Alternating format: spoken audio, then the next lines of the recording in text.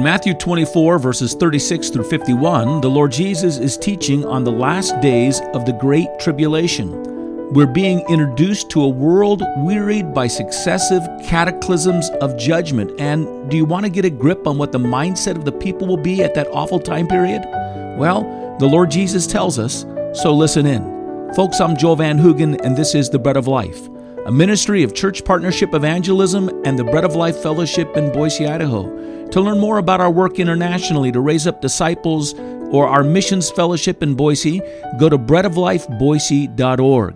In our lesson in our last broadcast, we emphasized that at the end of the Great Tribulation, there would be more than enough evidence of the mounting judgment of God upon the nations, and that this judgment was not relenting.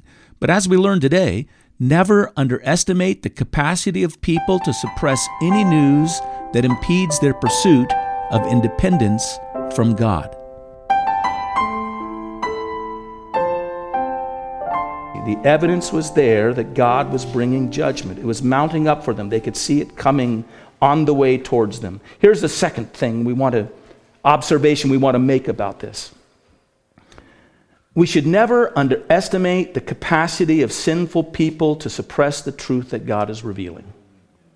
We should never underestimate the capacity of us or human beings in their sins to suppress the truth that God is revealing. That's what Romans 1:18 says. It says, "For the wrath of God is being revealed from heaven against all ungodliness and unrighteousness of men." In other words, even right now, even in the present hour, God is making known in different ways that He is unhappy with the choices people make to pursue their own unrighteousness and their own wickedness, and He's revealing that wrath from age to age. The wrath of God is revealed from heaven against all ungodliness and unrighteousness of men who suppress the truth in unrighteousness. Maybe you've heard something like this before. If God was really real, why doesn't He prove Himself to me? I would believe it if He would just give me the evidence. If I were alive during the time in which Christ walked upon the earth and I had seen what the other people seen and I could see it happening myself, well, then maybe then I would believe and I would receive and I would follow Him. But I haven't seen anything like that. Heard statements like that or people intimate things like that before. The Gospels record the many astounding public miracles of the Lord Jesus. He openly is healing the sick, everyone who comes to Him.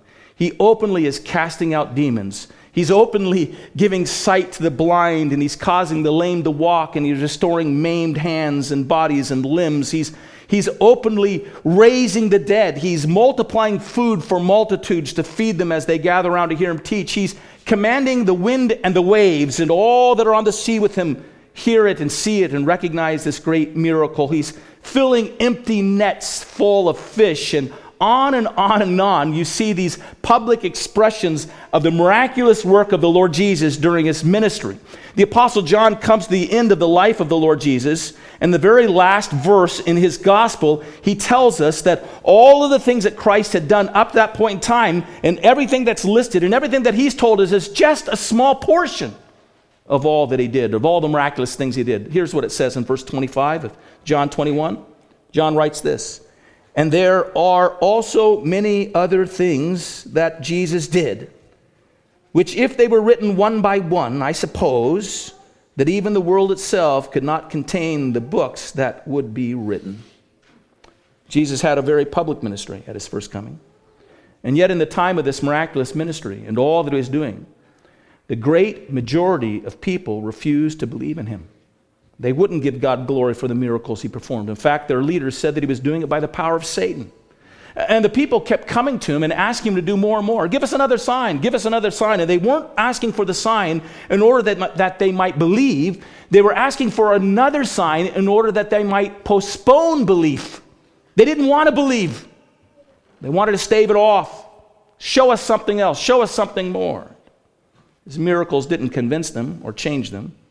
When He raised Lazarus from the dead, we're told that after He did that the leaders began to plot how they could kill Jesus after He raised Lazarus from the dead, and how they could kill Lazarus. It didn't convince them.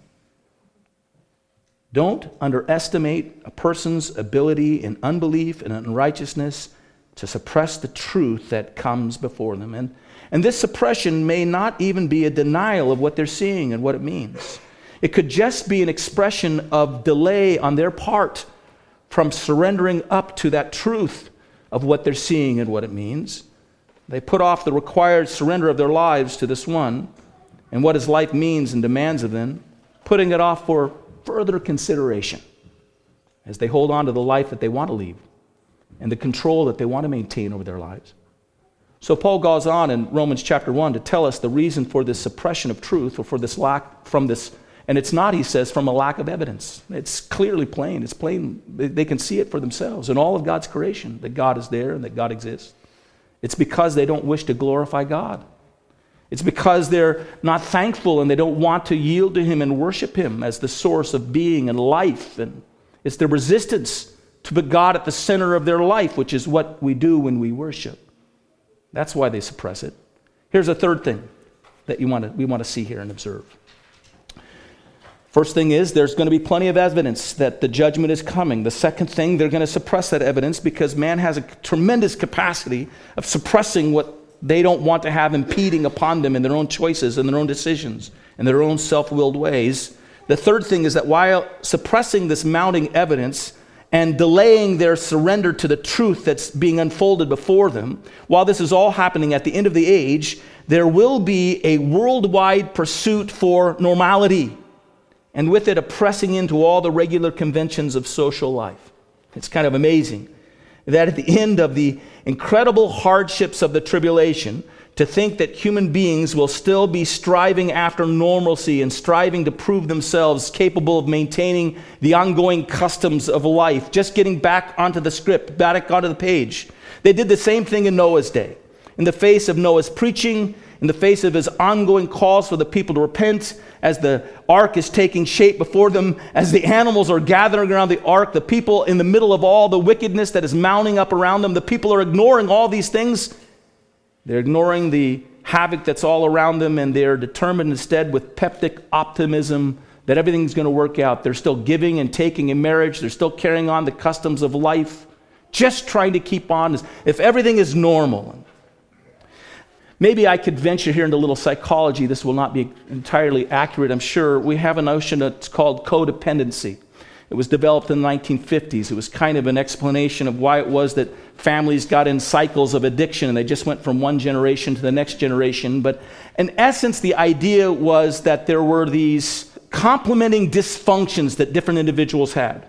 They had needs in their life that they wanted to have service from the other individual, and the payoff was if I'll meet your needs, you meet my needs. And in this reciprocal relationship of dysfunction, they would feed one another's broken lives and their broken needs, and in the result, their lives would just descend down into further and dwindle down into further and further patterns of dysfunction, and they would blithely descend in this agreement they made with one another into a kind of oblivion in their lives. Instead of saying things like, our home is a mess, and we need intervention and we need change. As long as I make you feel needed and as long as you feed my addiction, let's hang together. Let's be together. And there is, in a sense, a picture here of this kind of fallen relationship where instead of feeding one another and benefiting one another and raising one another up, you find individuals who meet you in your lowest point and your most failed places in your life, and they help you sustain those things as long as you help them sustain the same things in their life.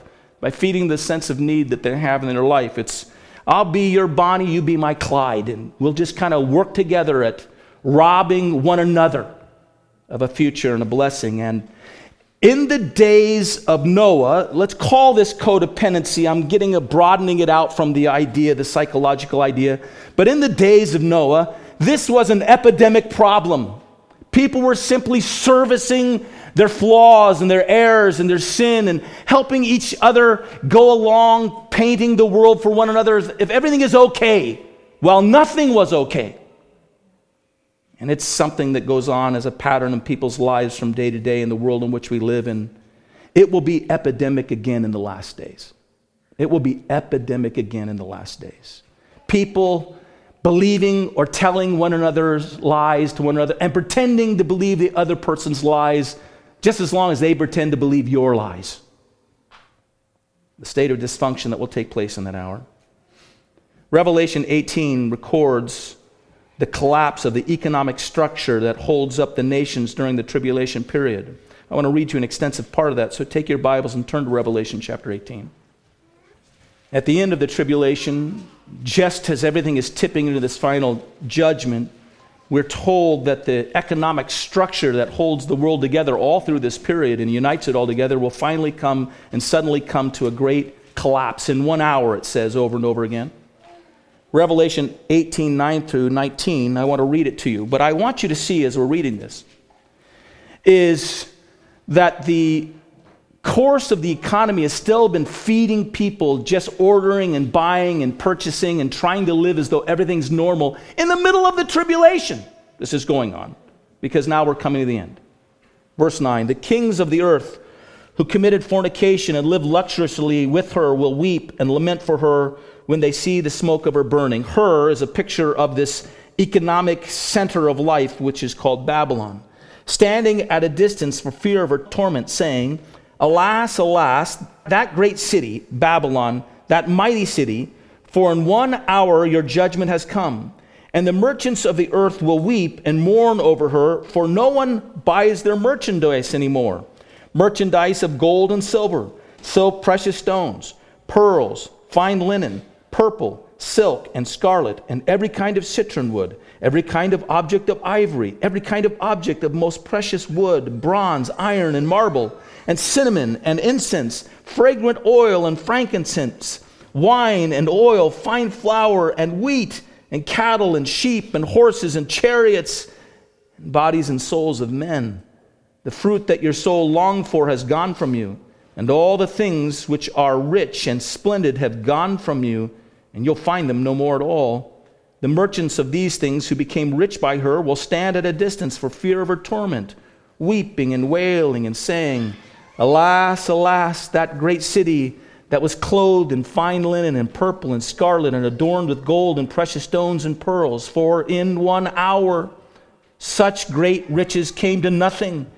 Every shipmaster who traveled by the ship and sailors and many as trade on the sea stood at a distance and cried out when they saw the smoke of her burning, saying, what is like this great city? And they threw dust on their heads and cried out, weeping and wailing and saying, alas, alas, that city, in which all who had ships on the sea became rich by her wealth, for in 1 hour she is made desolate.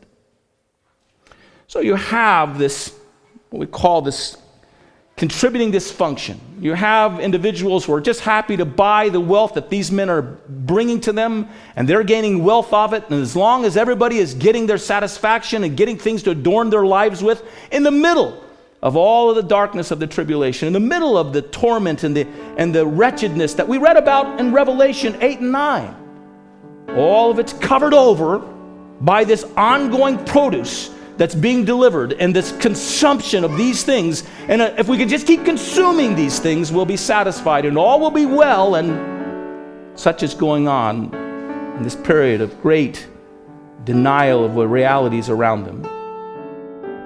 1 Corinthians chapter 13, verse 5 commands that the Christian test themselves to see if they're in the faith. In answer to this command, and with the desire to bring Christians into a sound and true assurance of saving faith, we've developed a website and a book for this purpose.